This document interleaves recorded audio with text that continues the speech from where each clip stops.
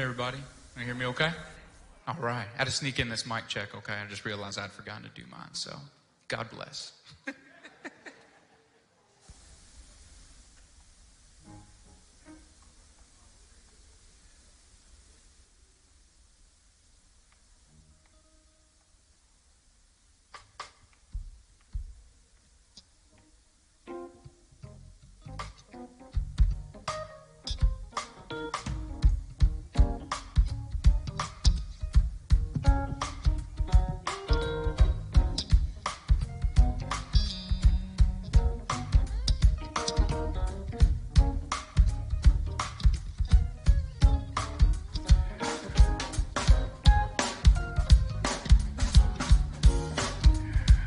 Let's give the Lord the praise he so richly and rightfully deserves as we gather in this sacred space to celebrate, to lift up the name of Jesus. How many of y'all are glad to be in the service? One more time.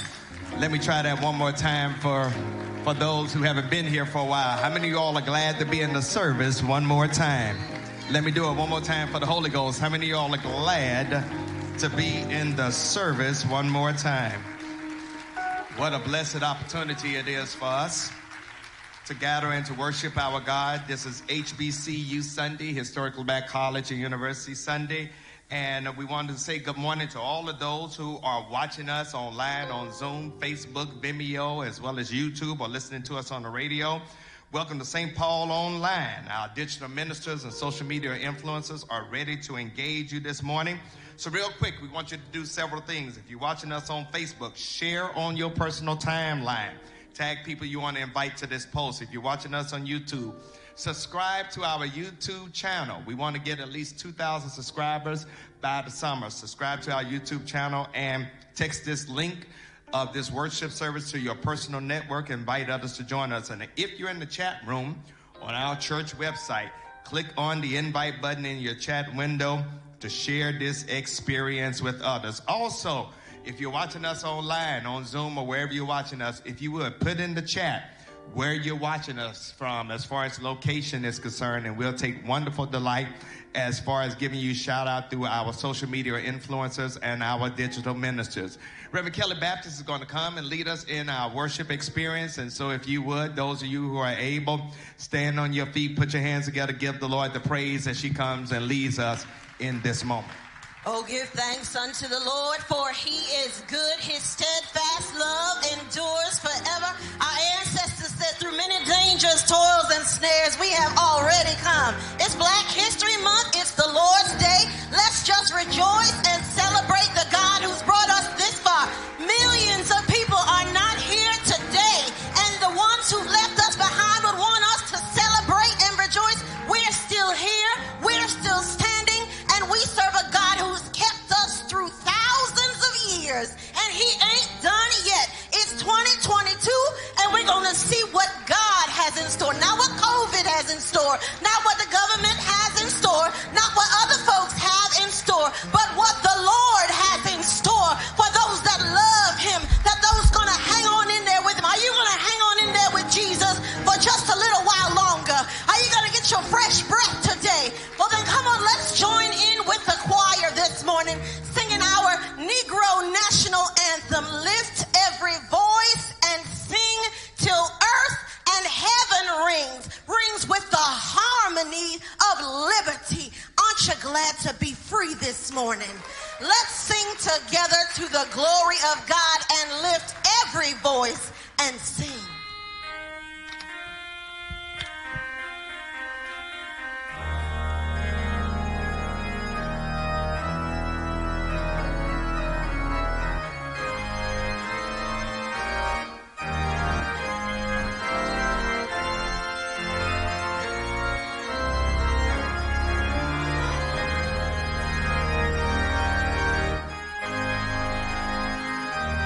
Lift every voice.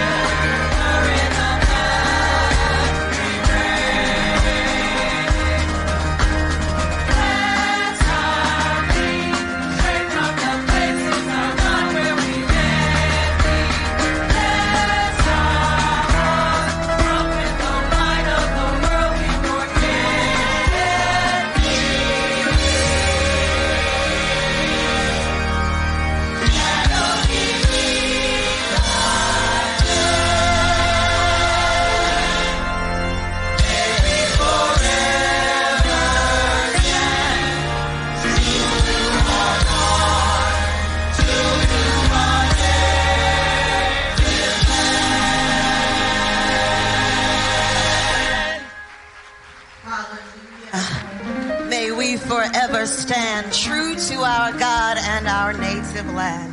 Our scripture this morning is coming from Psalm 2. I'll be reading from the New Revised Standard Version. You follow along in whatever version you have, or the words will be on the screen. Psalm 2. And the word of God says, "Why do the nations conspire and the people plot in vain? The kings of the earth set themselves, and the rulers take counsel together against the Lord and his anointed, saying, let us burst their bonds asunder and cast their cords from us. He who sits in the heavens laughs. The Lord has them in derision. Then he will speak to them in his wrath and will terrify them in his fury, saying, I have set my king on Zion, my holy hill. I will tell of the decree of the Lord. He said to me, you are my son. Today I have begotten you. Ask of me, and I will make the nations your heritage, and the ends of the earth your possession. You shall break them with a rod of iron and dash them in pieces like a potter's vessel. Now, therefore, O kings, be wise. Be warned, O rulers of the earth. Serve the Lord with fear, with trembling. Kiss his feet, or he will be angry with you, and you will perish in the way. For his wrath is quickly kindled. Happy are all who take refuge in him. The word of the Lord is already blessed. Let us pray. Our Father and our strong God, we thank you that you are King, Majesty, Ruler, Judge. You are healer, provider. You are comfort. You are peace. You are love. You are joy. What we need, we can find in your presence, God. So we thank you this morning for bringing us together, God, whether it's physically in the building or across the internet, Lord God, or even the phone lines. You remind us that your spirit is not bound by walls or disease, but you move from heart to heart and breast to breast with those who will be like-minded in you, God. Father, we thank you for your goodness and your mercy towards us. It is only because of you that we are not consumed, because great is your faithfulness. God, we say thank you this morning that we're still here. We say thank you this morning that you've forgiven our sins, God, and cleansed us from our unrighteousness, God. We say thank you for how many times you've forgiven us for making the same mistake over and over and over again. God, we say thank you for sometimes letting our stinking thinking override your word this morning. God, we say thank you for your patience and your long suffering, God, and your salvation that says no matter what happens in the earth realm, it's not over until you say it's over. So God, we take a moment aside from everything else to just say thank you. God, stony is the road we've trod. It's been a heavy load sometimes. It's been a bumpy road sometimes. And there have been pieces in our lives that we didn't know what was going on, but we just held on to you, Heavenly Father. And the same way you've seen us through hundreds of years, you've seen us to 2022, you will see us towards the future and the hope that you promised us you have for us in Jesus. God, we pray for every mind and heart connected today to this ministry. Unfold your presence, God. Throw your weight around that we might be humbled and blessed and at peace, God. That we might truly worship you face to face in your glory, God. We thank you. We bless you. We believe you. We trust you. And we wait in active faith, doing our part to put our hand to the plow and accomplish the work that you have for this earth realm, God. It ain't over until you say it's over, God. And as long as you keep saying greater is he that is in us than he that's in the world, as long as you keep saying I've called you beloved, I've called you friend, as long as you keep saying there is more for you than what you see right in front of you, as long as you keep saying that you're the way, the truth, and the life, we're going to keep pressing, God. We believe you, God, and we trust you. We stand on your promises and your word. That's solid ground. We bless you and we honor you and we adore you in this place. Be glorified by our worship. Be pleased not just by our words, but by the aroma of our spirits and our hearts. God, we offer ourselves to you in this time. Have your way. In Jesus' name we pray. And we all say together wherever we are, amen, amen, and amen. Come on, let's worship, choir.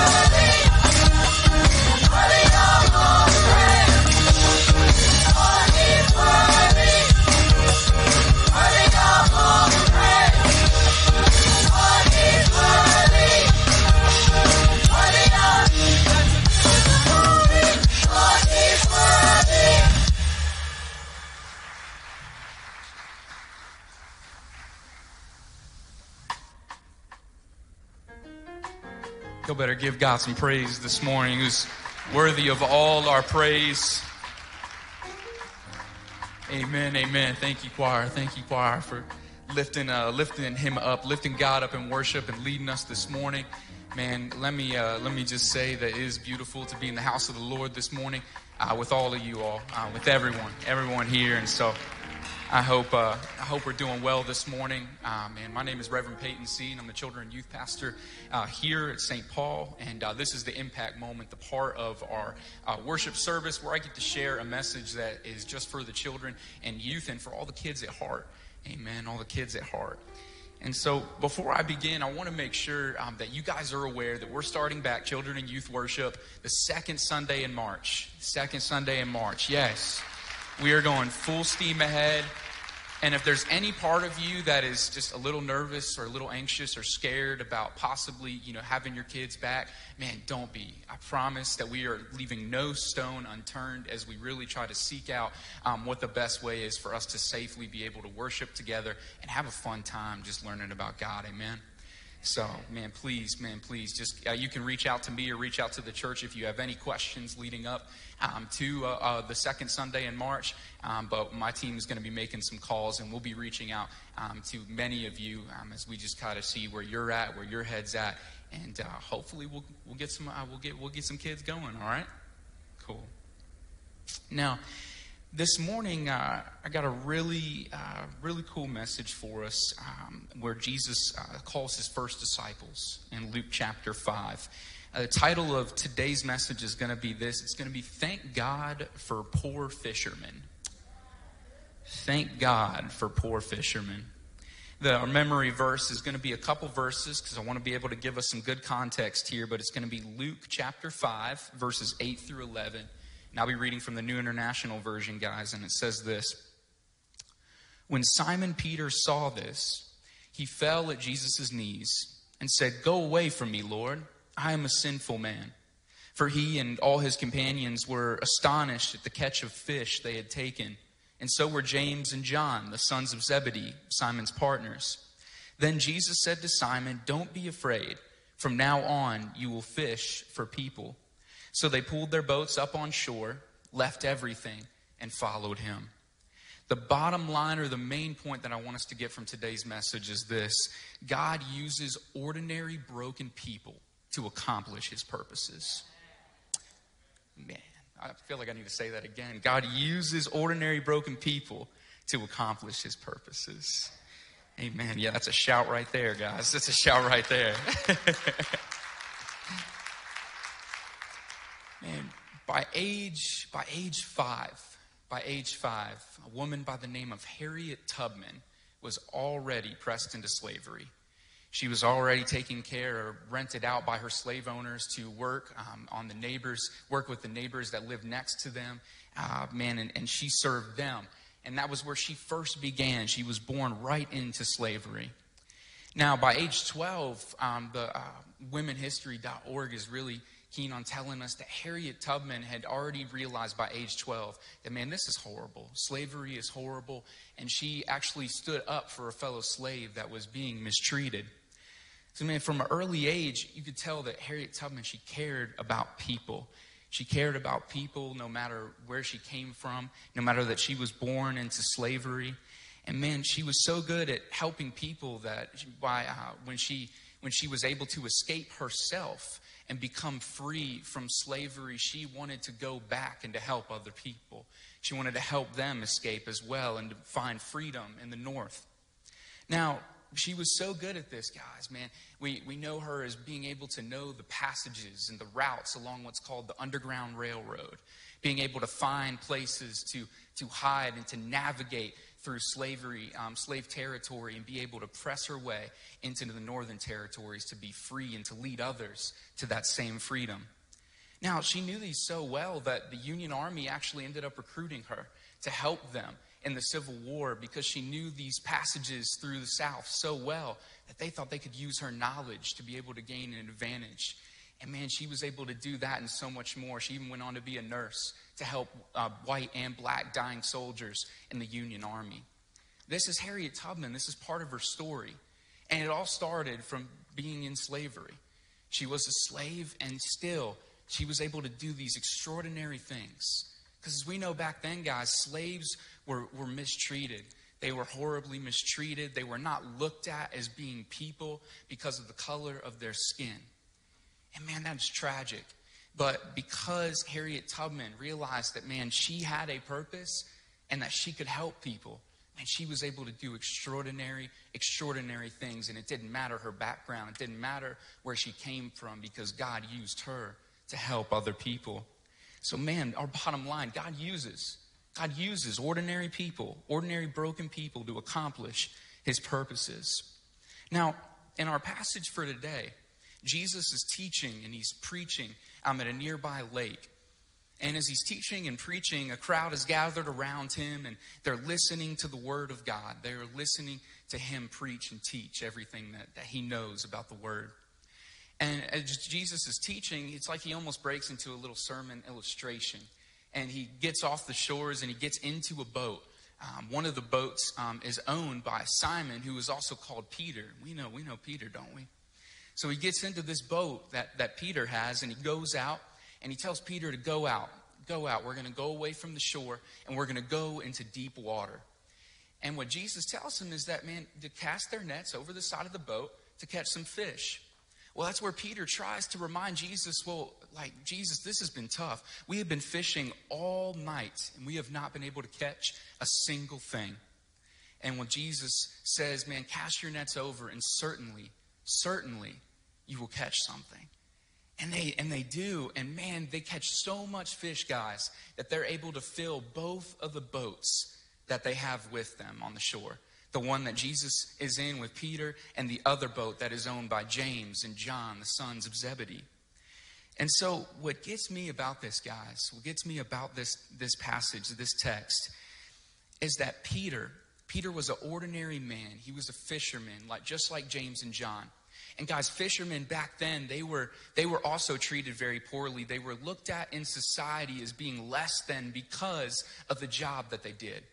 Fishermen, they did not make much money. They came from very humble backgrounds, humble beginnings, and they were looked at as being less than because of that. But man, here Jesus is, the Lord, now Savior of many of your lives, and he cares about those who are less fortunate. He cares about those who are ordinary, who are looked at society as being broken or as being just regular, average people. He values them.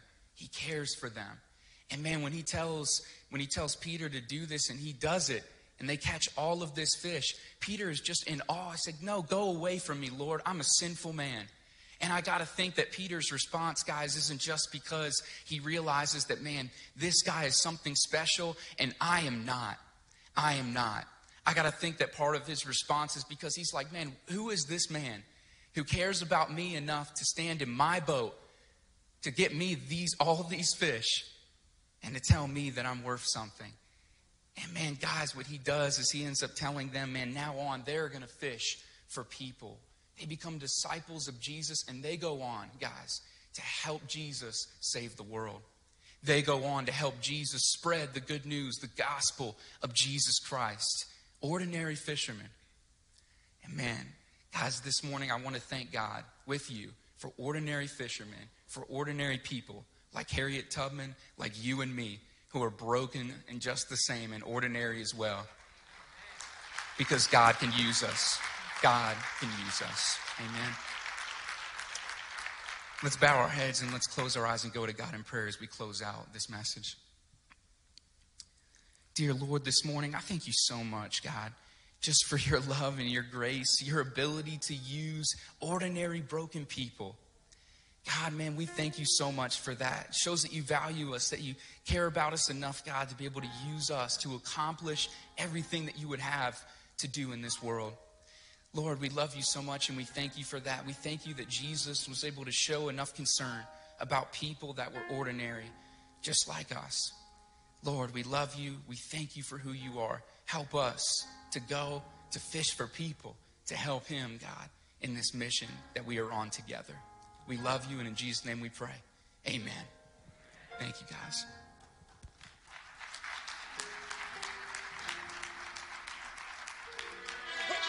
Who can say, God, I ain't got to have my name called. I don't need a shout out. I don't need a post.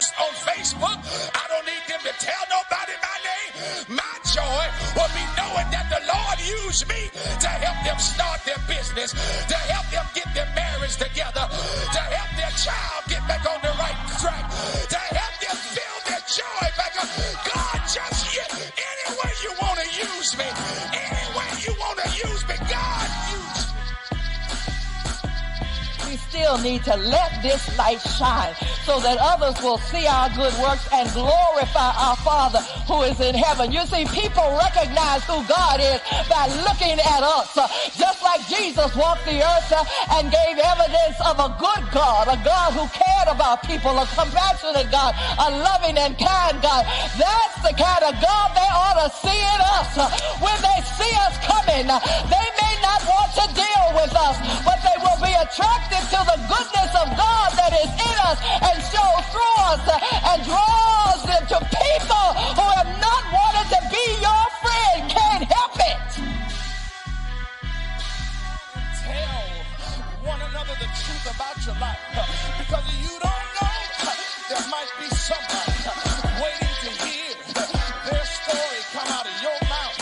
And if he did it for you, if he raised you, if he saved you, if he healed you, if he anointed you, if he picked you up, if he turned you around, if he placed your feet on solid ground, if he forgave you and he's filling you and he's using you, then somebody needs to hear your story. Somebody came to church. Amen. Let's give the Lord praise at this time.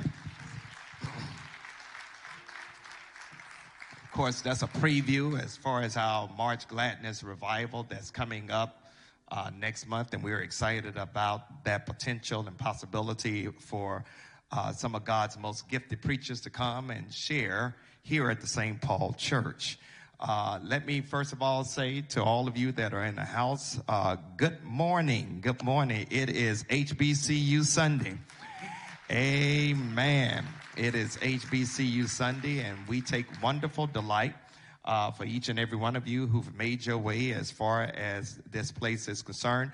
We are certainly delighted to have with us as special guests the Royal Court and the Student Government Association of Johnson C. Smith University. Amen.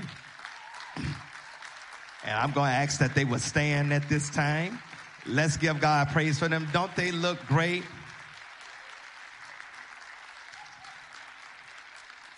And if there are any other students from Johnson C. Smith, would you all please stand as well? We want to recognize all of you. Come on, let's give God praise for them.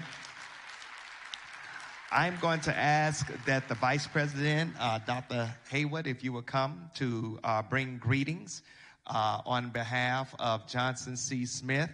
And I know we got some golden bulls in the house. Amen, amen, amen. Testing 1, 2. Testing 1, 2.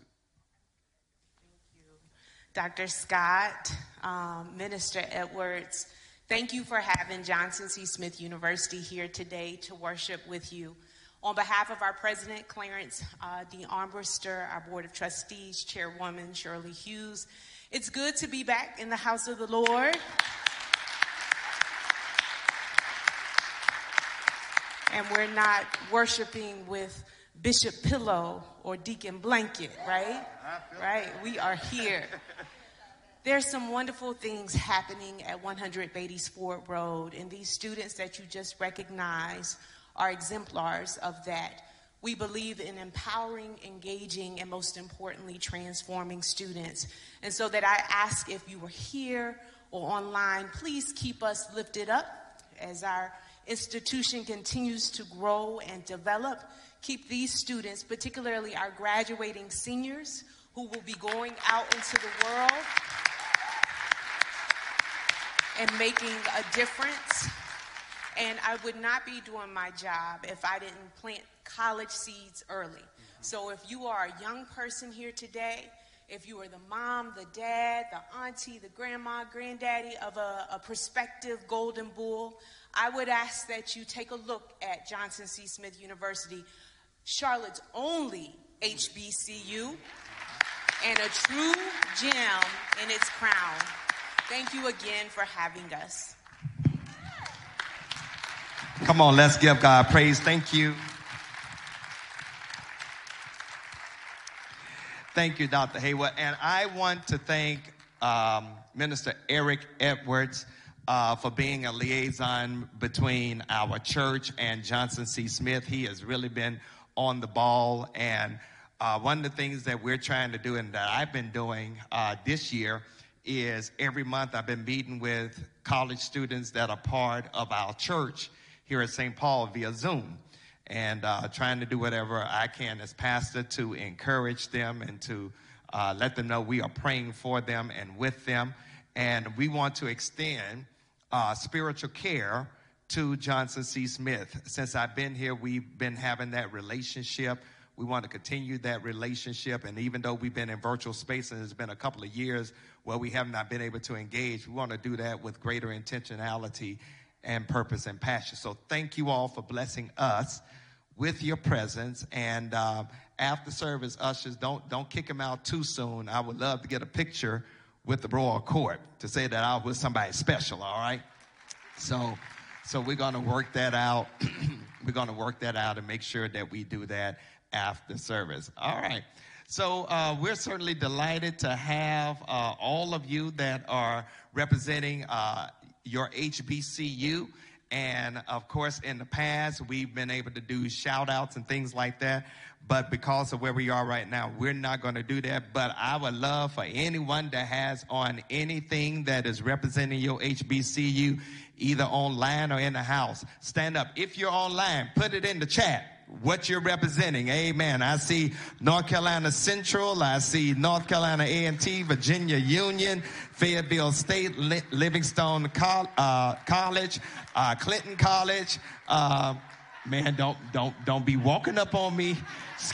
Man, Elizabeth City State University. Amen. Come on, let's give God praise for all of our HBCUs.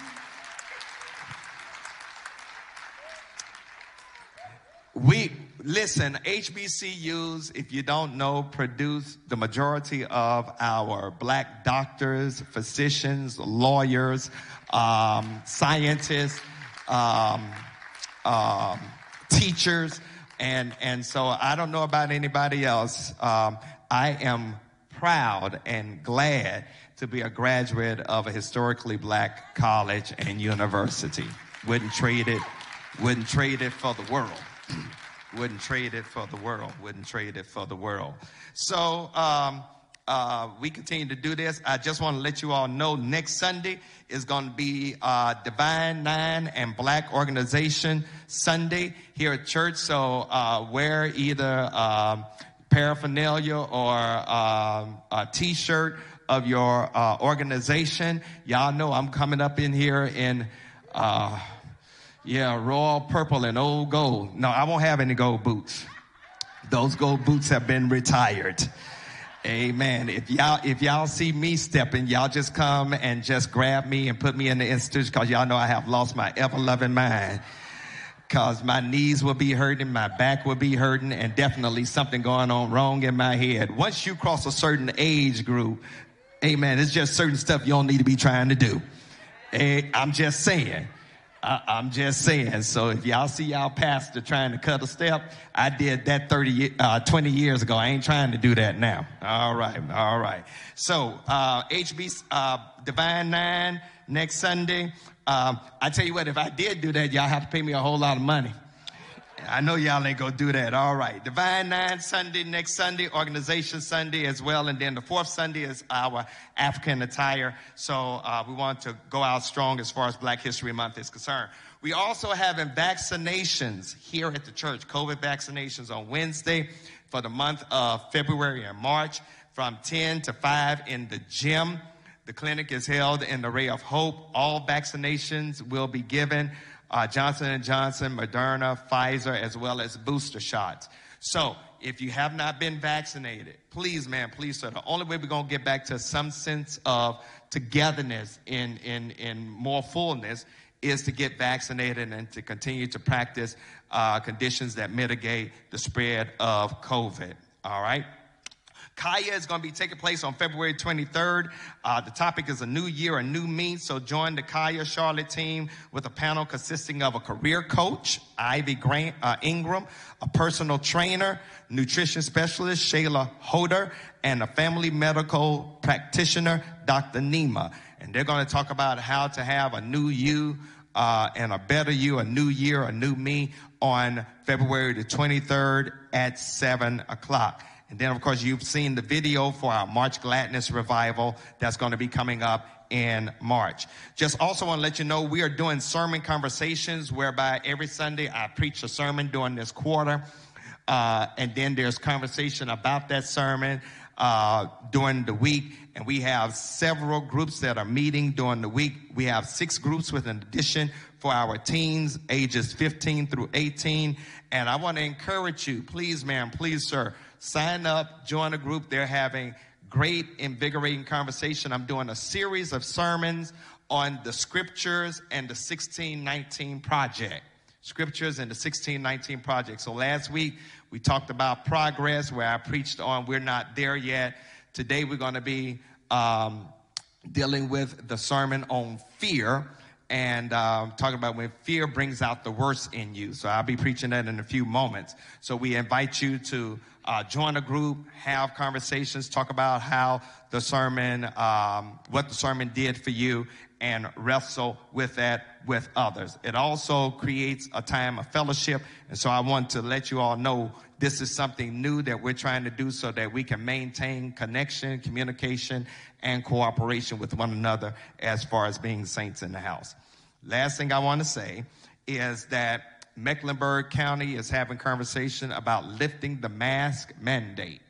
And there are 2 things I want to share with you all. While they may lift the mask mandate, if you come to St. Paul, we got a mask mandate.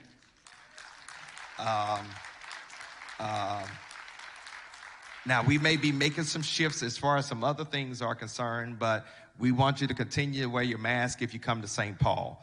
And here's the other thing, too. We're trying to keep the church doors open. And so if you're feeling sick, please stay home. Go get tested to make sure you don't have COVID. All right? But please stay home if you're not feeling well. But I just want to let you all know we are open. We're in the house, and the Lord is allowing for people to come back as far as our worship experience is concerned. So with that, we're getting ready to go to the Lord in prayer. And as we prepare to go to the Lord in prayer, we want to lift up the family of Sister Faye Dean Frazier, who is the mother of disciple Ronald Dean and Marilyn Frazier. And those services will be tomorrow here at St. Paul Quiet Hour at 11, and the services will be at noon. The family of Brother Samuel Wade, the son of disciple Beatrice Whitener, and those services are pending. Also, the family of disciple Sister Elizabeth Gooding, the wife of disciple Brother Perry Gooding. Those services were Friday here at the church. And we want to continue to lift up the family of Sister Shirley Davis, the mother of disciple Nicholas Blending. And those services were held Friday at A.E. Greer and Sons Mortuary here in Charlotte. So we want to continue to lift those families up in prayer as far as loss is concerned. We also want to lift up, I got word that Sister Frankie Davis is in the hospital. I think she might be getting out today, but we want to continue to lift her up in prayer. Gwendolyn Roberts. We want to lift up our pastor emeritus, Dr. Paul Drummond, and his wife, Sister Thomasina Drummond. And there'll be names that'll be scrolling up and down the screen that you can also include in your prayers. I'm going to ask that Reverend Kelly Baptist will take us to the throne of grace to prepare us to lift our concerns unto the Lord. Let us pray. Holy Father, you know it all, God. You know the hearts of those who are still grieving. You know the minds that are wondering what comes next. God, you know our ups and our downs, the good and the bad. And Father, we come into your presence, Lord God, lifting up all of those who are struggling today, God. We put them first on the agenda because sometimes when you're wrestling and it's all up in your mind and your heart and your emotions, you feel like you're all by yourselves, God. But please let your spirit comfort someone today, knowing that they are not in this by themselves, God. We pray that by your spirit you would move to comfort hearts, and sometimes we just need you to wrap your holy arms around us, Lord God, and let us know that it's going to be okay. It's not just a cliche, it's a blessed assurance that you've got us covered. God, we come before you lifting up those who are struggling in their minds, God, because it's been a long couple of years. There are folk who haven't said a word, and people think that they're standing strong, and they're still standing strong, but they're struggling, God. And so today we come alongside of them and say, you can lean a little bit on me, and we're going to keep walking together. Father God, we pray for every family, Heavenly Father, who is trying to think of new ways to connect and stay together, Lord God, and not lose anyone to the separations of these times. God, we pray in the name of Jesus for everybody that still needs healing, because there's more than COVID running around these streets, God. There's still depression and there's cancer, Lord God, but we serve the balm in Gilead, who is not inhibited by medicines, God, who's not inhibited by any thought of man, God. So we lift them up to you because we know you're still Jehovah Rapha, God. We know that you're still our healer and our strength and our provider and our peace, God. We come together right now in this place, holding fast to the testimony of the saints that you have brought us this far, and we don't believe you brought us this far to leave us behind. And God, we thank you right now, because even in the midst of everything that's going on, in the midst of politics, in the midst of health crises, in the midst of educational and financial concerns, you're still delivering souls. You're still healing bodies, God. There are people getting promotions, God. There are still people getting raises. There are people who are finding their emotional balance, God. You're still doing great things even in the midst of us, and we don't lose sight of that, God. Help us to stay focused in the right direction, to not let the darkness pushing in from every side trying to extinguish the light of Christ in us push aside our memory of all that you've done so far. God, you've been good. You've been faithful. You've been there when nobody else was around. Sometimes, God, you've been there, and we are grateful, God.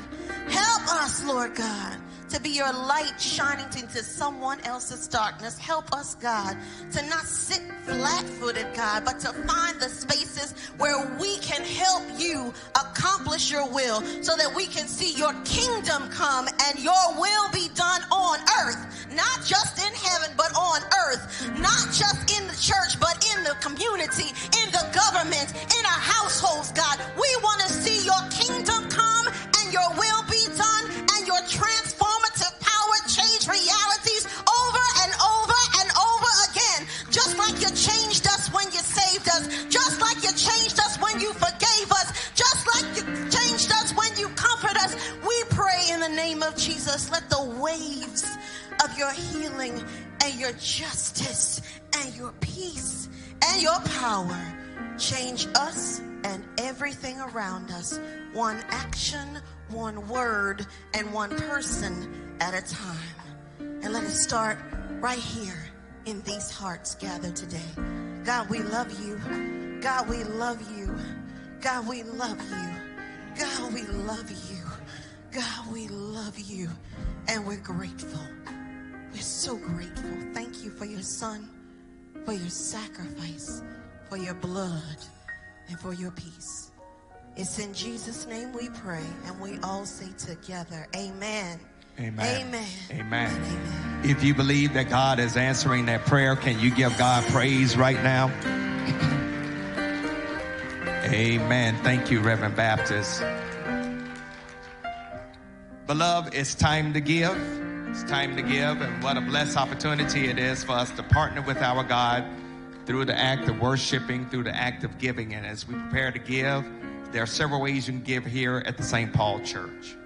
First one is by either mailing cash or, mailing check or money order to the church at 1401 Allen Street, Charlotte, North Carolina, 28205. Or you can drop off cash, check, or money order here at the church. But call the church office at 704-334-5309 to make sure that someone is here to receive your offering. And, of course, put it in the safe for the following week's count. The other way you can give is through our website, through ACS or Church Life. And then you can give through Givelify.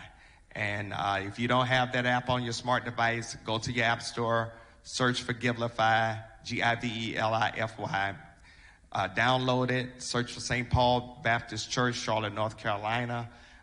Connect it to your favorite credit card, and in 3 clicks you can give. If you have a physical offering in the sanctuary, there's a basket on the row in front of you. You don't have to touch that basket, but at the appropriate time, you can drop your offering in that basket, and our ushers and our receiving team will collect them for the count.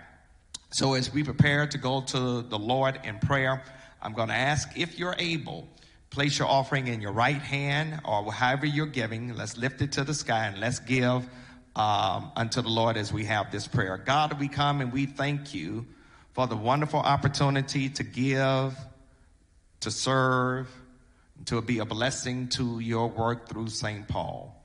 God, if you would, take these gifts of ours and multiply them in a godful way, because we're sowing into great ground here at St. Paul.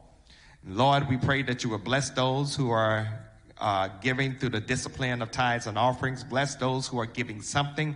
And then, Lord, for those who feel like they don't have to give anything, if you would continue to convict them that they can't beat you giving, so that they can move towards that. It is in Jesus' name that we give, and it is in Jesus' name that we pray, and it is Jesus' name that we claim the blessing connected to our generosity. Amen. For those that have physical offerings, if you would just place it in the basket on the row in front of you. Amen. And give at this time.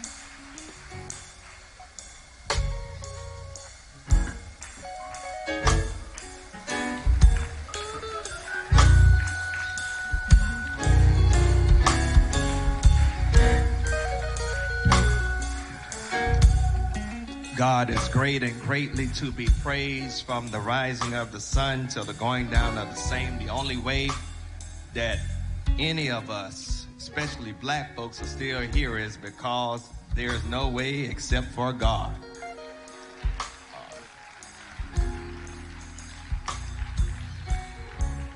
Amen. Thank you to this mass choir ensemble for blessing us.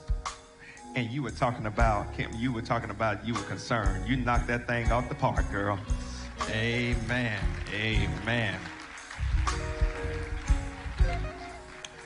I want to continue the series of sermons we're doing entitled The Scriptures and the 1619 Project. And the focus for today is fear. Fear. And when I was thinking about preaching on this topic, this theme of fear, and I'm just going to be transparent, I was thinking about how black folks, how African Americans have been afraid of what white people have done to us through lynching and different things that have taken place as far as America's history is concerned. So I was going to come from the subject, or from the scripture rather, that Paul writes to Timothy, for God has not given us a spirit of fear, but of power, love, and a sound mind. Then when I read the essay about fear in the 1619 Project, a book by Nicole Hannah-Jones, and I would encourage you to get that, put that in your library, read it, use it as a point of reference to give better understanding and clarity as far as how slavery has impacted every aspect of American life. And this is something that's not being taught in our schools. But this book really helps you to have a better appreciation for what our enslaved ancestors went through. So when I read that section on fear, I had to change my scripture reference, because it's not dealing with black fear. It's dealing with white fear. And white fear is dangerous. White fear is dangerous.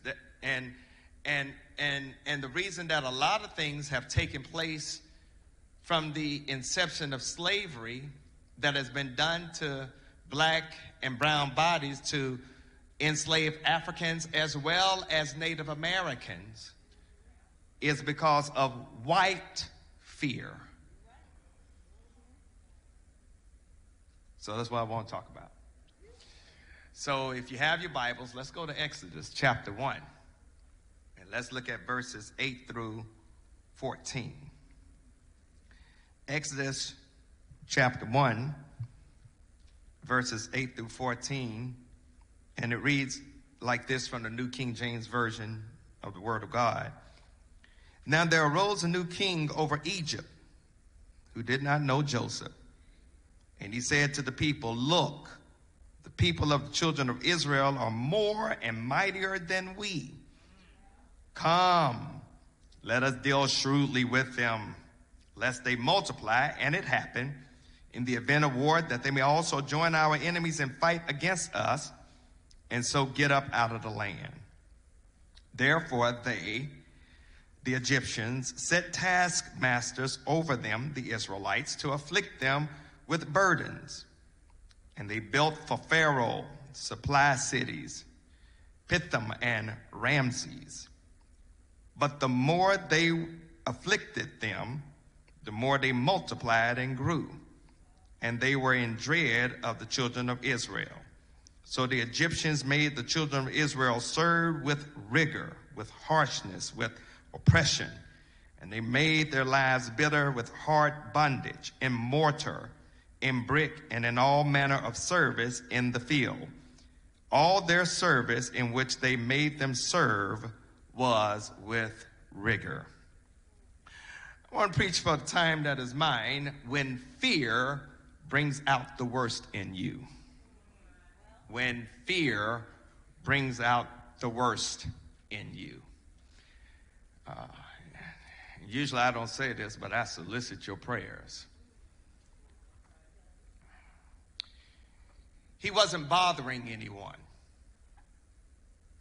just minding his own business as he walked through a gated community in Sanford, Florida, munching on some Skittles and drinking some tea, when George Zimmerman chased him down and killed him because he was a young black man in the wrong neighborhood. Trayvon Martin should still be alive today. But because of white fear, George Zimmerman, being a volunteer neighborhood watchman, thought it was his sworn duty to deal with this suspicious Negro. So Zimmerman followed Trayvon, provoked him. They had a slight altercation, and then he killed Trayvon. Unfortunately, Zimmerman was later found not guilty in the court of law. White fear. He was walking back to his apartment complex after having left the neighborhood convenience store. Having been believed to have stolen some cigarillos, he was pursued by a white police officer named Darren Wilson, who threatened to kill him. Mike Brown was shot multiple times with his hands in the air because Darren Wilson feared for his life. Darren Wilson was not charged with any crime or violation of Mike Brown's civil rights in Ferguson, Missouri. White fear. She was sleeping in her bed after a hard day's work as an EMT in Louisville, Kentucky. White plainclothes officers broke into her house searching for evidence against a suspected drug dealer, sprayed it with bullets, killing Breonna Taylor in her sleep. No drugs were found. No officers were charged. White fear. He was pulled over for a traffic stop in Falcon Heights, a suburb of St. Paul, Minnesota. He told the officer that he had a gun because he was licensed to carry.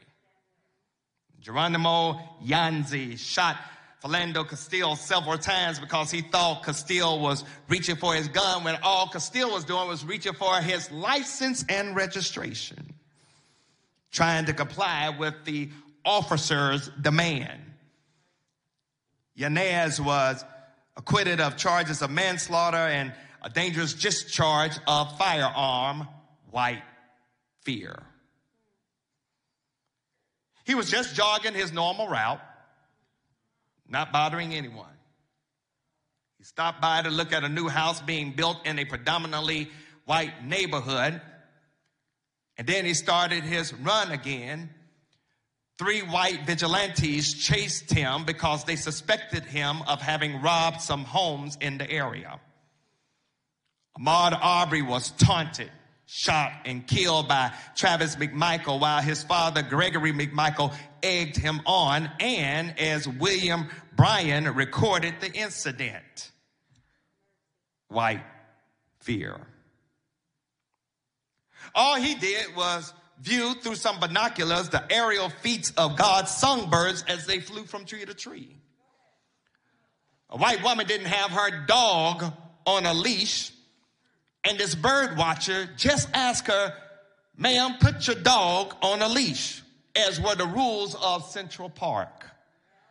But instead, this white woman called the NYPD on Christian Cooper, a black man, and told them that an African-American man threatened her life. And had he not been recording it, he might have been in jail or dead.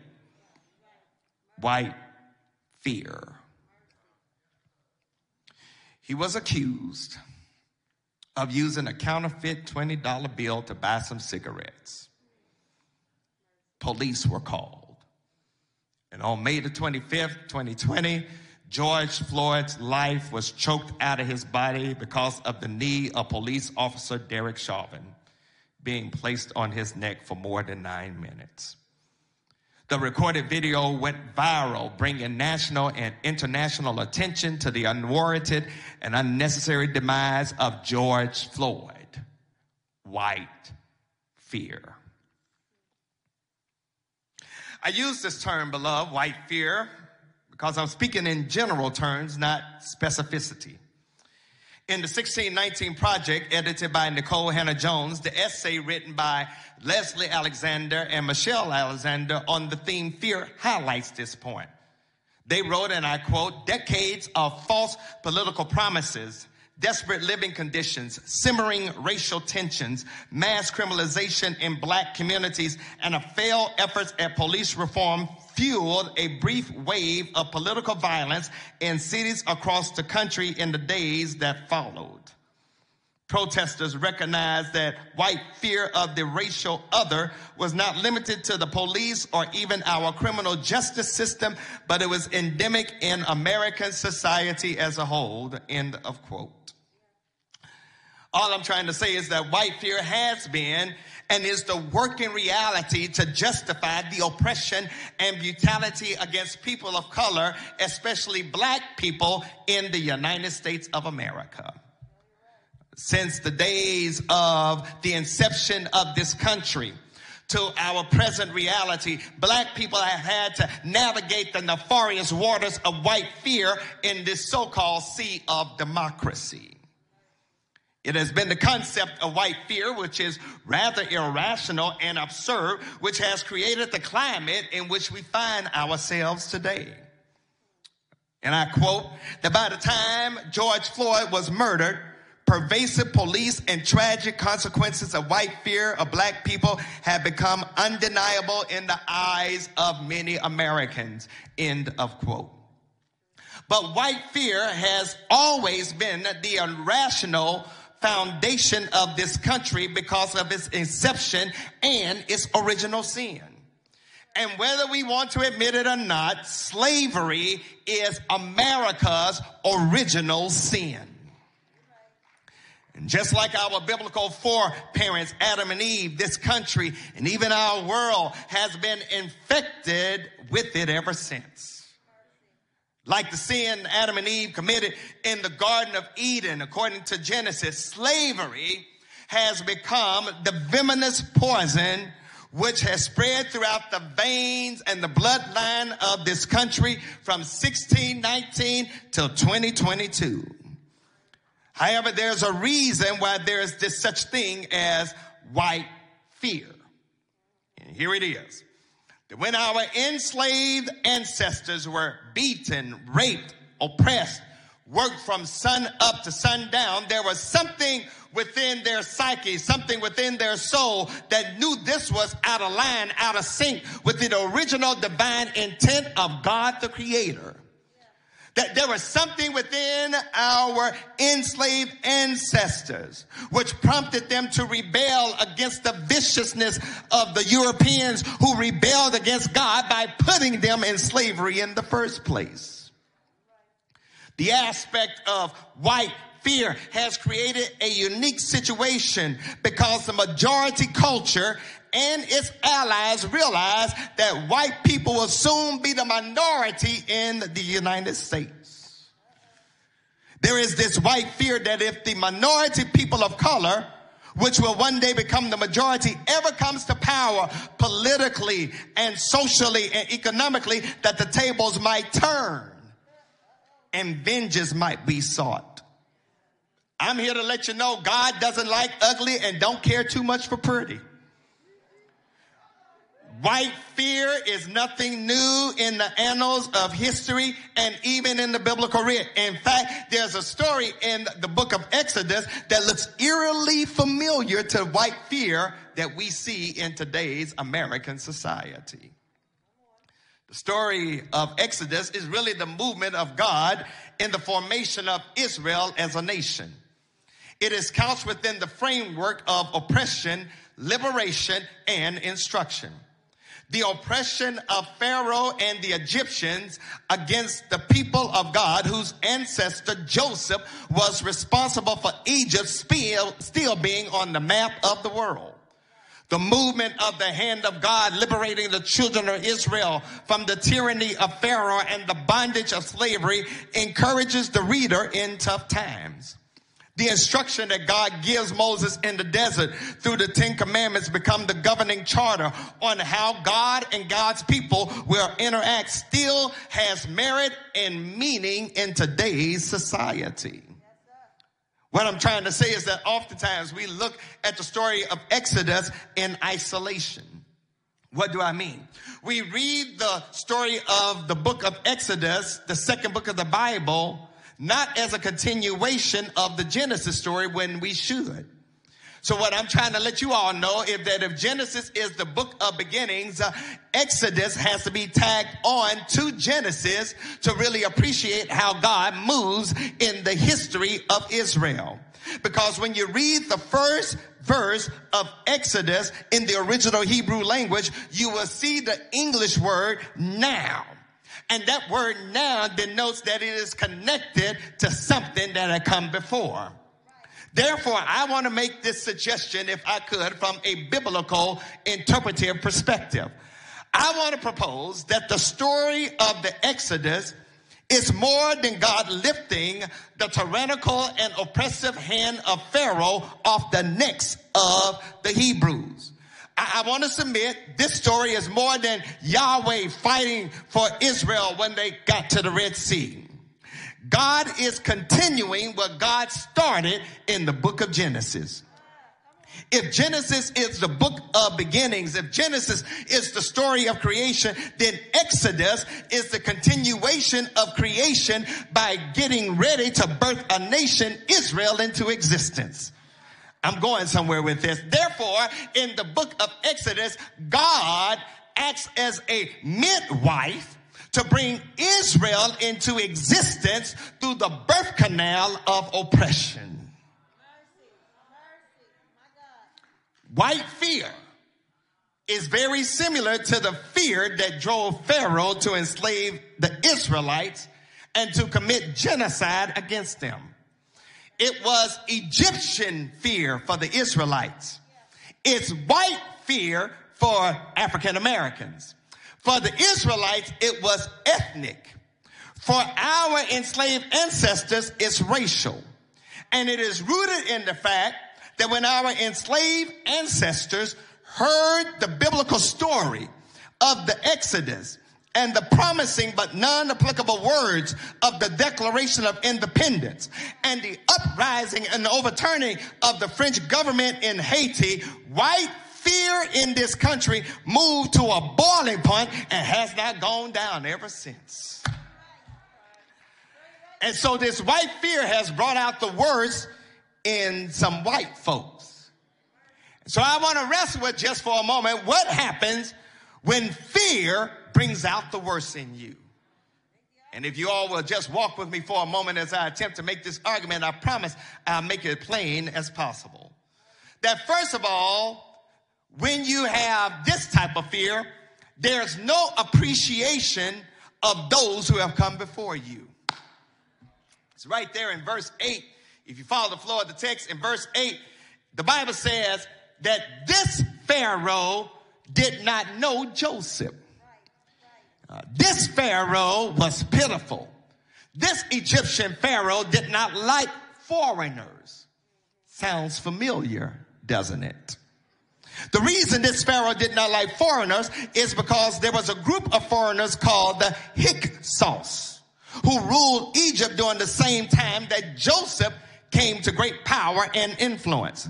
The Hyksos, H-Y-K-S-O-S, were a mixed people of Semitic and Asian descent, and they were similar in heritage to the Hebrews, and was during the reign of the Hyksos where Joseph came to power.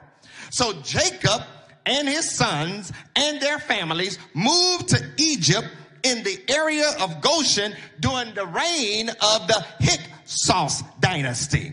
And so Israel grew and prospered during this time. And eventually the Hyksos were overthrown and driven out of Egypt. And so there came a new Pharaoh who had no regard, no respect, no reverence for Joseph and his works. This Pharaoh that's now on the throne was ignorant historically and deficient morally. He comes up with a plan to depopulate the Hebrews. This Pharaoh used fear as a control mechanism by claiming that the Israelites were more in number than the Egyptians and they might hook up with the enemies of Egypt to overthrow them. So he had the Hebrews to engage in hard slave labor, hoping weak men and women would die. This Pharaoh dehumanized the Israelites. He transforms them into the property of the state. And this is why black people identify with the Hebrews in the story of the Exodus. However, instead of dying, the Israelites multiplied.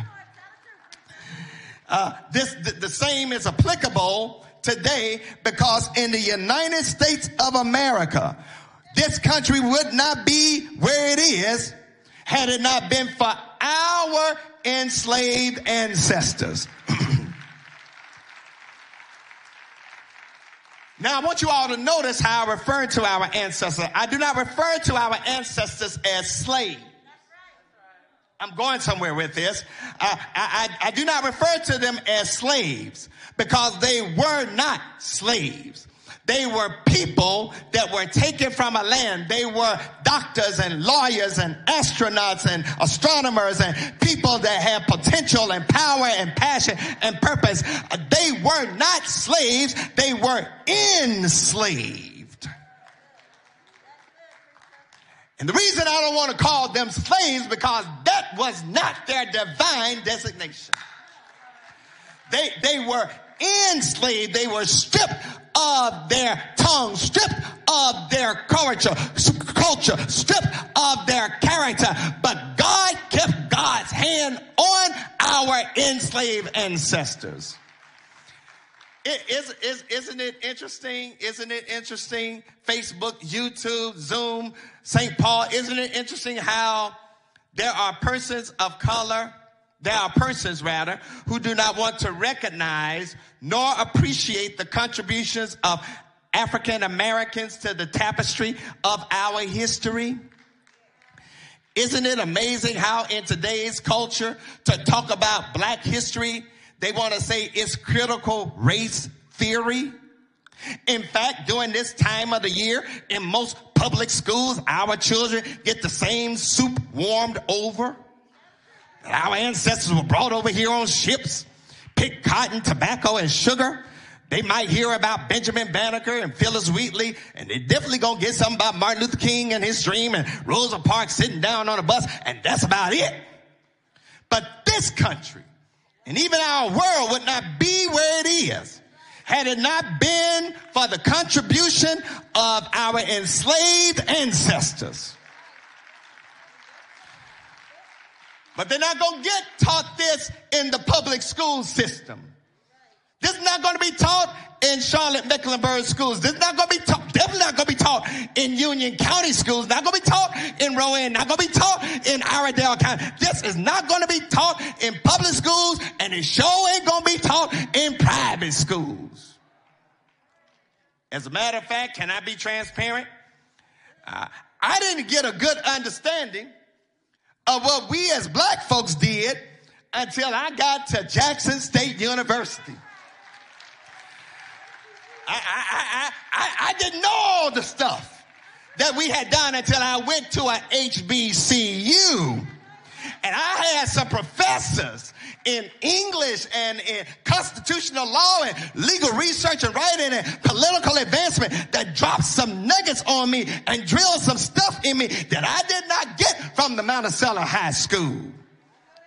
So I want to say to you, parents and grandparents, that you need to teach about our history in your homes. And that's why I'm talking about it in the church and preaching about the contributions, because guess what? You ain't going to get this type of talk at Elevation. I ain't scared, y'all. Y'all know me by now. You're not going to get this type of talk at most white churches, but you're going to get it if you come to the St. Paul Baptist Church. Why? Because we understand that we got to help our children and grandchildren understand that there is greatness within them. So I'm going to talk about it in the church. And if you don't like it, you can get to stepping, because I ain't here to please you anyway. I'm here to please the Lord.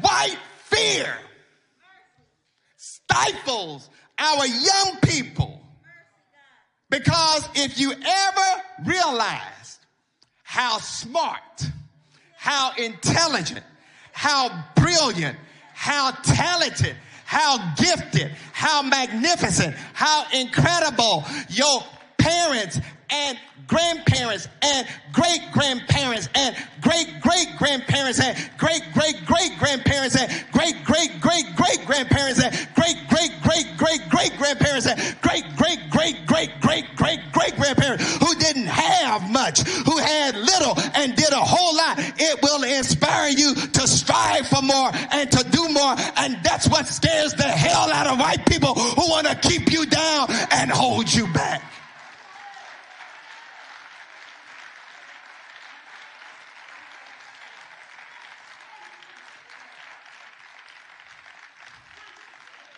Y'all need to understand, we weren't dumb when we came to these shores. We had some stuff inside of us. As a matter of fact, when you really want to trace black history, you don't start at 1619. You got to go back to Egypt. Because whatever the Greeks got, they got it from the Egyptians, and the Egyptians were people of color.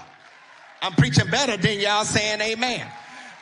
Listen, this is why within our cultural DNA, we are always doing something out the box. Benjamin Banneker was the architect who designed the layout of Washington, D.C. Phyllis Wheatley was a poet extraordinaire. Bishop Richard Allen founded the world's first black denomination, the African Methodist Episcopal Church. Crispus Attucks was the first person that was killed in the American Revolution, a black man. Romare Bearden, a well-known artist who was born here in Charlotte. Gwendolyn Brooks, the first African-American woman inducted into the American Academy of Arts and Letters. Shirley Chisholm, the first African-American woman elected to Congress and the first African-American candidate to run for a nomination for a major party's candidacy. Sojourner Truth was an abolitionist and a suffragist. Joanna Lee was a sister preacher in the AME Church. Harriet Tubman was the Underground Railroad conductor. She had a Bible in one hand and a pistol in the other and said, if you're going to roll with me, you're going to go all the way. Carter G. Woodson, good Omega man that started Negro History Week that has morphed into Black History Month. Julian Aberle, who designed Duke Chapel as well as a whole lot of buildings on the campus of Duke University that he wasn't even able to step on. Garrett Morgan is the reason that if you run a stoplight, you're going to get a ticket. And Lewis Latimer is the reason we got lights, because of his working with the filament of the light bulb. We have always been on the cutting edge of doing something wonderful and unique, and we need to let our young people know we got more than they give us credit for.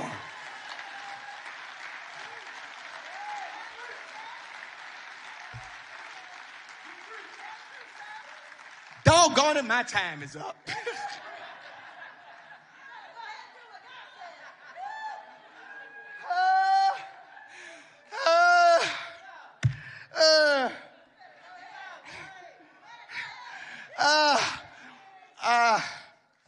Can I finish this sermon? Because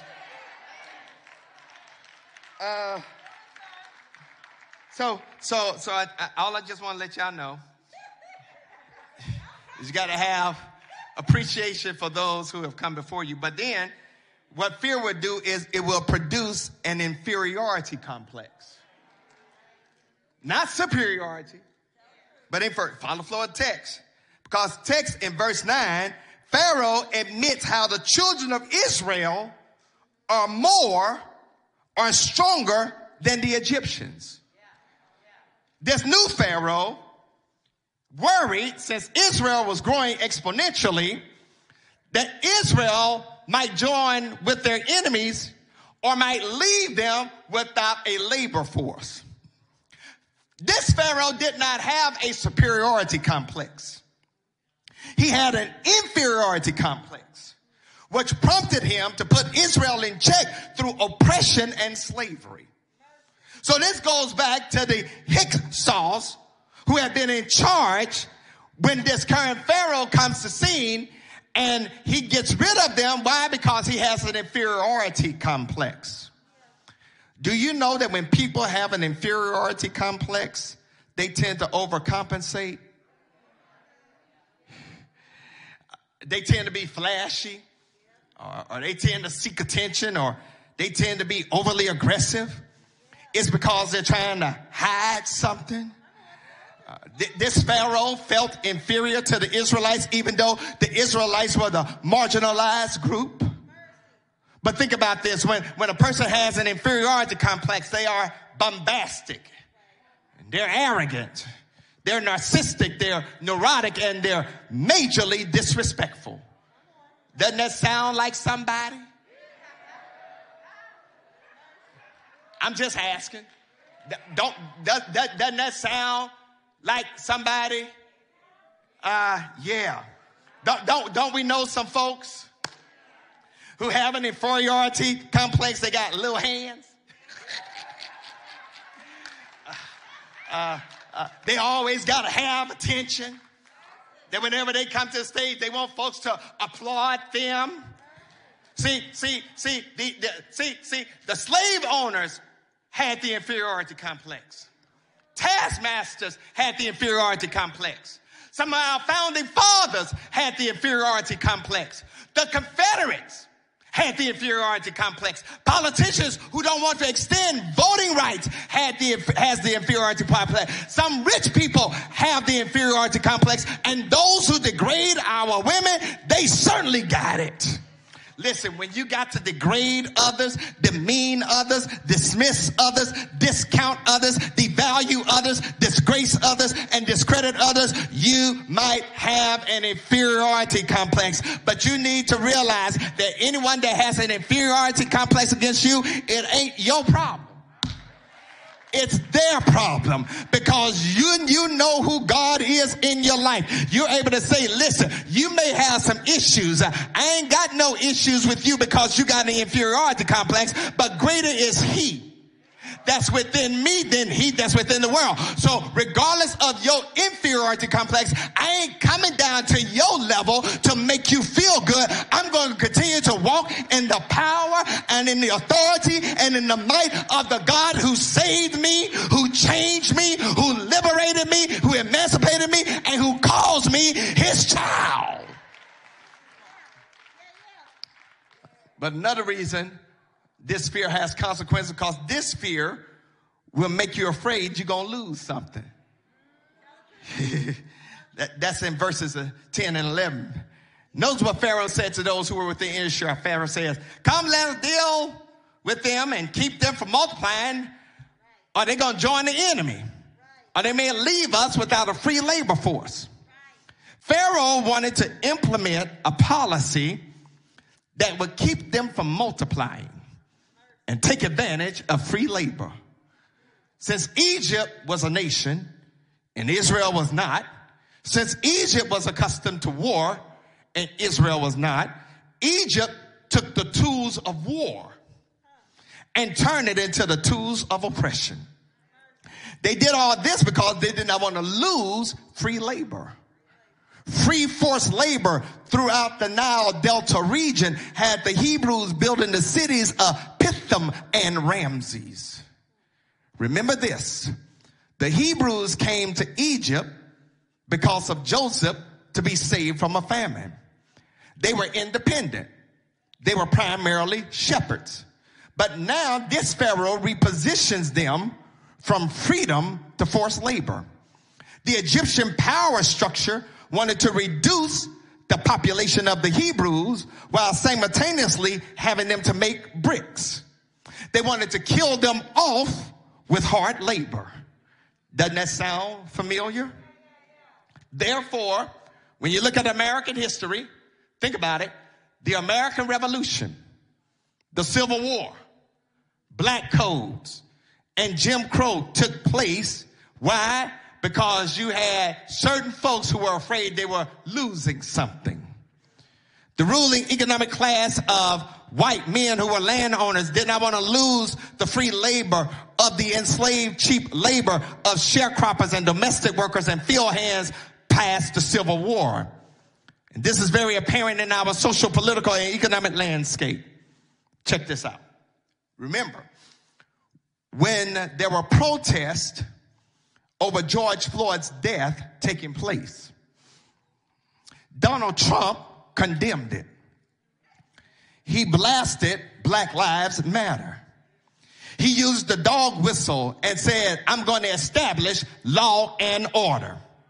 And he linked it to Christianity because, remember, he went through the marchers, stood in front of the St. John Episcopal Church, held up a Bible upside down in front of the church. Now, do y'all remember that there were nearly 20,000 National Guard troops in the streets when they were protesting about the death of George Floyd to protect federal property, all prompted because of white fear and because they thought they were going to lose something. But January 6, 2021, when a predominantly white mob of mainly trained Trump supporters stormed the United States Capitol, desecrating it as Congress was trying to certify the election of President-elect Joseph Biden, there were no National Guards out there to stop it. As a matter of fact, they didn't even show up until after all the damage had been done. The crowd stormed the Capitol because they were afraid of losing something. And that's the only reason why they're doing what they're doing against black and brown people in this country, because they are afraid of losing something. But we serve a God that is able to give us what they think they're going to lose. Let me go ahead and wrap up. Because I know I'm past my time. I'm trying to preach halfway good. I know I'm past my time, but I need to give y'all this, because all of that has been rather dismal. But I got some good news for you. Here's the good news. That when you operate in racial fear, when you operate in ethnic fear, when you operate in irrational fear, it will place you in direct opposition to God. Boy, y'all don't know when to shout. When the Lord revealed that point to me, I had to shout. Listen, in verses 12 through 14, here's the shout. The more the Hebrews were afflicted, the more they grew. Somebody help me preach this thing. In other words, Pharaoh's plan backfired. Pharaoh's policy failed. Instead of population reduction, there was population explosion. In fact, the more oppressive the Egyptians were, the more the Hebrew population grew. In other words, the greater the suffering, the more they grew. The harder the affliction, the more they grew. The tougher the pain, the more they grew. The rougher the whip, the more they grew. The crazier the circumstances, the more they grew. Don't get it twisted. The Hebrews were not enjoying the pain. They were not going around saying, this is the day that the Lord has made. They were not taking delight in their suffering just because they were growing. Those Hebrews, those Israelites were crying out for something better. But this is what we know about the numerical growth of population. that as the numerical growth occurred, the Israelites had to spread out throughout the land of Egypt and live in areas they had never lived before. In other words, they had to leave Goshen and head toward the capital city. Sounds familiar, doesn't it?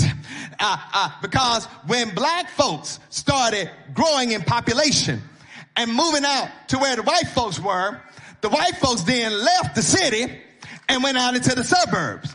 But now they coming back into the city, engaging in what I like to call grandstanding, coming back into the neighborhoods that they once left and left depleted and blighted. But now they want to come back and say, we want our stuff back. Well, I want to let you know that here in St. Paul, we're going to anchor down in the Belmont neighborhood. We ain't got no intention of going anywhere. Ooh, I'm getting ready to mess with somebody. Because watch this. However, what Pharaoh did not realize is how his policy placed him in direct opposition to the God of the universe. And here's the reason. Because God had made a promise to Abraham and to Sarah. God had made a promise to Isaac and Rebekah. God had made a promise to Jacob and his wives, Leah and Rachel. God said, I'm going to make you a great nation. I feel something pushing me now. Y'all got to excuse me. My Mississippi is trying to slip out. And as Pharaoh enslaved the Hebrews, it was like he was trying, to enslave the God of the universe.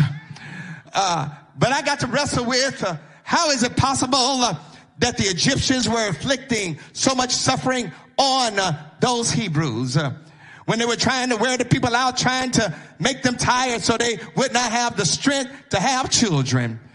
But the only way to explain the multiplication of the Israelites, the only way to explain how they were able to hang in there when they should have died under the whip, is that God was with them. God, I feel like preaching. And because God was with them, God had made a promise to their ancestors when he told them that I'm going to bless you with a land. And not only will I bless you with a land, but I'm sending somebody that's going to come and fix what Adam and Eve messed up through your seed. God, I feel like preaching. And so I want you to know, St. Paul, that not even Pharaoh could stop the Lord from bringing his word to pass. And am I talking to anybody in the house that ain't afraid to testify that whatever the Lord told you he's going to do, that he's able to bring it to pass? Good morning, St. Paul. May the Lord bless you real good. But I need to let somebody know that when fear brings out the worst in you, when white fear brings out the worst in some white people, there's a tendency to do anything to hold black people down and back. But I'm so glad that our ancestors endured the most brutal form of slavery in world history. I'm so glad that our enslaved ancestors, those that did not jump overboard, those that did not die in the sea, I'm glad that somebody in my bloodline was able to survive and thrive under oppression. As a matter of fact, it's amazing that we as black folks are still here, because when you think about all that our enslaved ancestors went through, it's amazing we have survived. Our enslaved ancestors were whipped within an inch of their life. Our enslaved mothers were raped by their owners and overseers. Our enslaved fathers were broken in like a buck. Our enslaved families were separated at auction blocks. Our enslaved forebears did not have the luxury of maintaining a family line. Our enslaved descendants took little and did much. And I have to let you all know the only reason that we're still here is because the Lord was on our side. Because is there anybody that know they gave us straw? We gave them bricks. They gave us seeds. We grew some cotton. They gave gave us lemon. We produced lemonade. They gave us sorrow. We wrote some songs. They gave us pain. We penned some poems. They gave us trouble, but we got a testimony. They gave us the blues. We gave them music. They gave us hell. We told them hallelujah because we got the Lord on our side. Good morning, St. Paul. May the Lord bless you real good. The only reason we're still here today, the only reason we're able to gather online and at 1401 Allen Street is because we got the Lord on our side. Can I preach this thing the way that I feel it? I'm not talking about a God of capitalism. I'm not talking about a blonde-eyed, blue-eyed Jesus that's draped in an American flag toting an AK-47. But I'm talking about the God of Jesus who identifies with the oppressed. And it's this God who gives us power.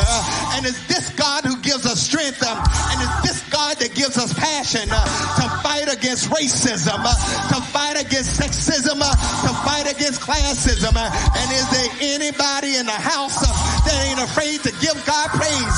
Because had it not been for the Lord on your side, ain't no telling where you will be right now. Do I have anybody in the church right now that ain't afraid to give God praise? Because you know you are where you are because God walked with you. God talked with you. God held your hand. God guided your steps. And if the Lord has done anything for you, you ought to give God praise. Do I have anybody in the church right now that ain't afraid to tell the Lord thank you? Thank you for bringing me over many dangers, toils, and snares.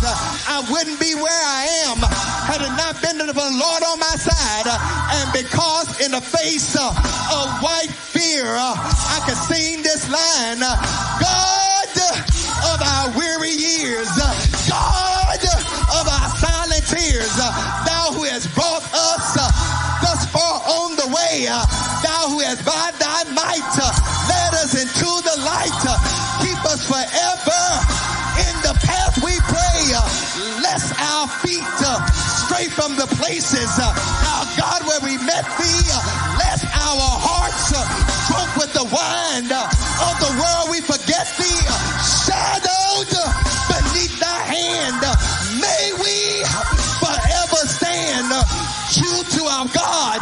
I need some folks that's true to their God, true to Jehovah, true to Yahweh, true to Jesus, true to the Holy Ghost, true to the God of Abraham and Sarah, true to the God of Isaac and Rebekah, true to the God of Jacob and Leah, true to the God of Frederick Douglass and Harriet Tubman, true to the God of Martin Luther King and Coretta Scott King, true to the God of Barack Obama and Michelle Obama, true to the God of the St. Paul Baptist Church, true to the God and true to our native land.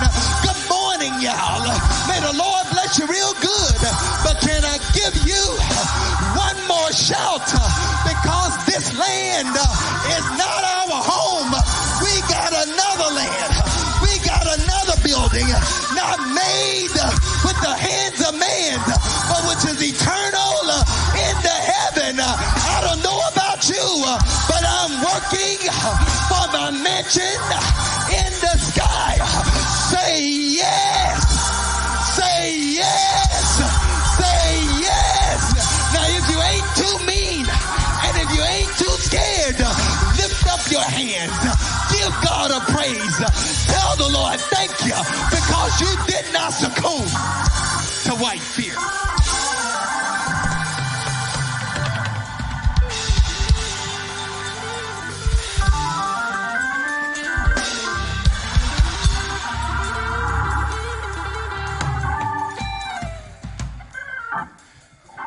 When fear gets the best of you, you fail to operate in the promise and the provisions that God has for you.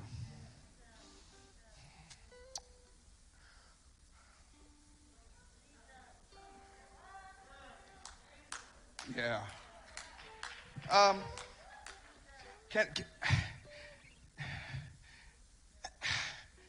I know somebody gonna put in the chat, he dogging out white churches and stuff. No, I ain't.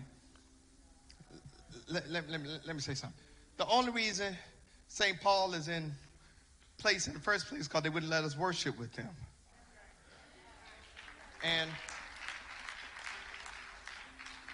I'm all for connecting with our white brothers and sisters. I ain't got no problem with white folks joining our church. I got a white youth pastor.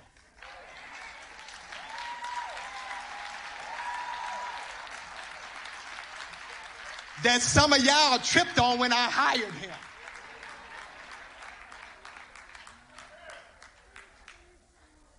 Yeah. I ain't pastor. We got these black kids. He hired a white boy. Been one of the best hires I've made.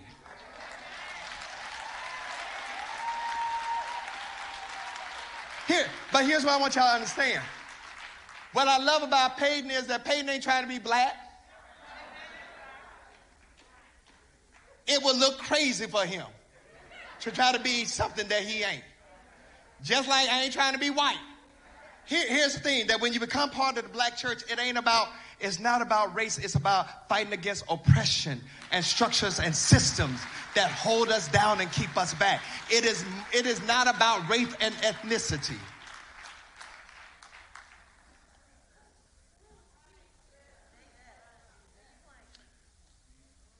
Which is why I can talk about white fear and not be fearful of Peyton being offended, because he know he don't fit that category.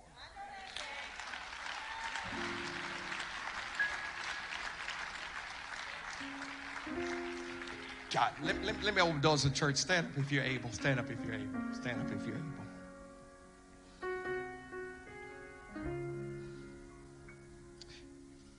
Listen.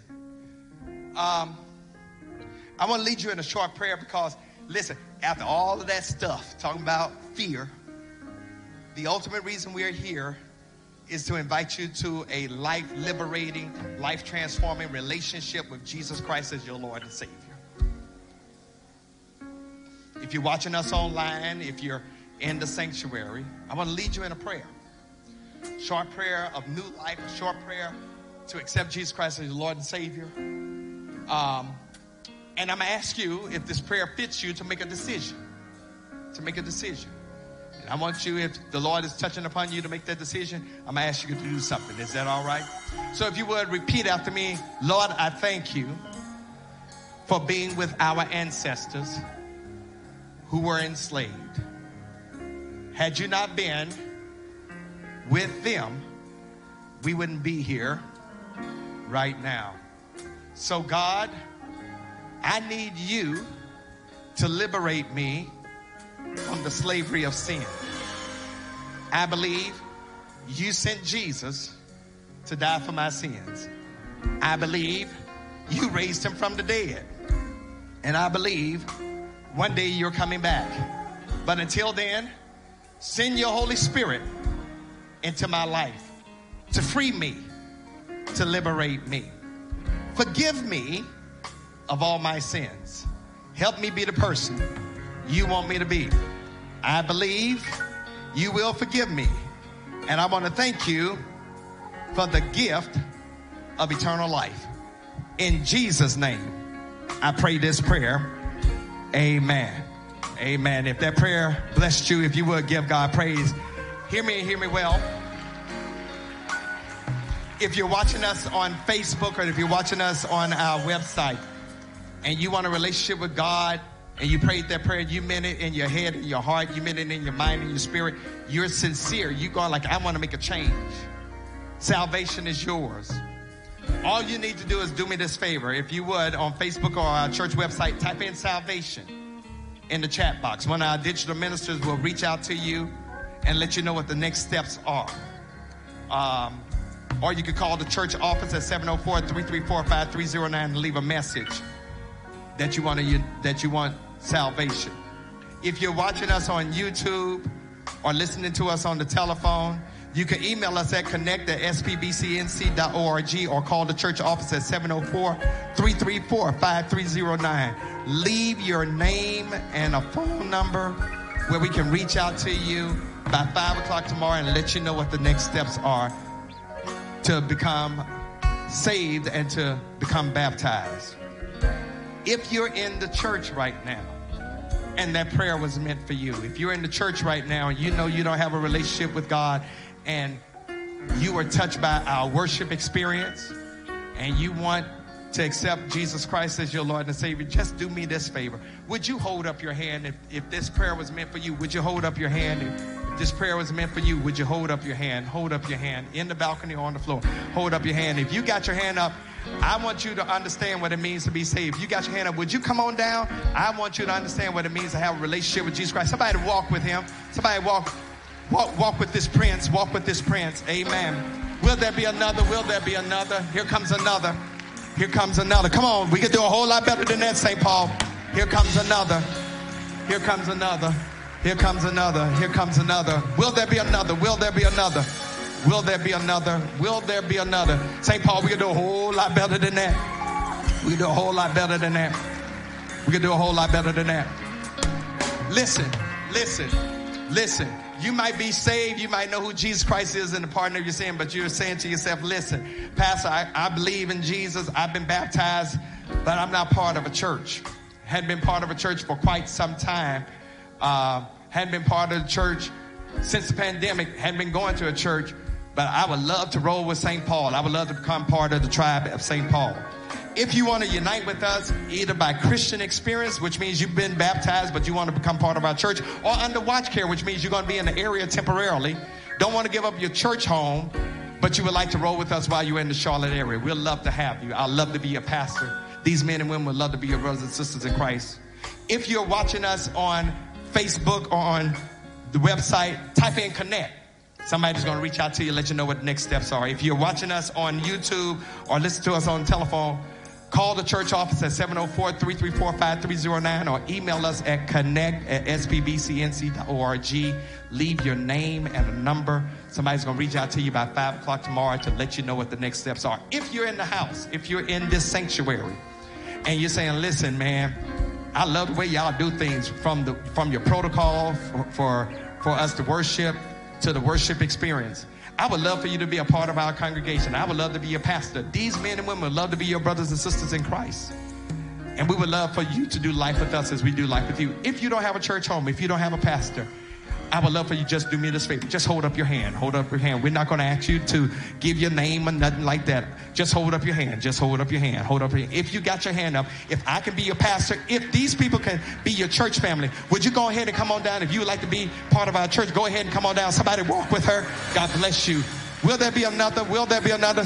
St. Paul, we can do a whole lot better than that. Don't ever take for granted that anybody ought to come. Walk with my sister. God bless you. God bless you. We can do a whole lot better than that. Whole lot better than that. Will there be another one? Will there be another one? Will there be another one? Will there be another one? Will there be another one? Will there be another one? Will there be another one? Will there be another one? All right. Have a seat, St. Paul. Can we celebrate these that have come? Let's give God praise for them. I just want to be cautious. We take wonderful delight in you all. You all are our special gifts today. We thank God for you. And so if you need to get a purse or anything, go get your purse or anything like that. If not, we're going to have some people. They're going to take you to where y'all taking the gym. Okay, we'll take you to the gym for a hot second, get some information for you, let you know what the next steps are. So before you go, let me do an elbow. All right. God bless you, my sister. God bless you, my brother. All right. God bless you, my sister. I want you to follow these lovely people. Let's give God praise. And St. Paul, let's give God praise and follow them. Let's give God praise as if we're cheering for the Super Bowl tonight. All right. we're getting ready to leave. We're getting ready to leave. We're getting ready to leave. I'm getting y'all out of here before 12 o'clock. We're getting ready to leave.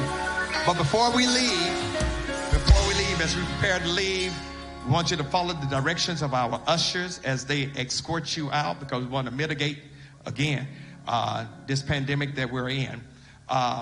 And Johnson C. Smith, can me and my family take a picture with y'all? Cool. I want to say I was with some important folk today. Amen. Amen. Amen. All right. All heads bowed, all eyes closed. God, we thank you for song, scripture, prayer. We thank you, oh God, for those who have come to be a part of this fellowship, but more importantly, a part of your family. Now, God, as we leave from this place, dismiss us, keep us in your sovereign care. Now, unto him who is able to keep you from falling and to present you faultless before the presence of his glory with all exceeding joy, to know as God, our Savior, be glory and majesty, dominion and power, both now and forever. And the people of God said, amen, amen, amen. Listen, I love you. God loves you even more. Have a strong, blessed week in the Lord. Be safe. Wear your mask. Get vaccinated. Practice social distancing. Wash your hands. Follow the directions of our ushers.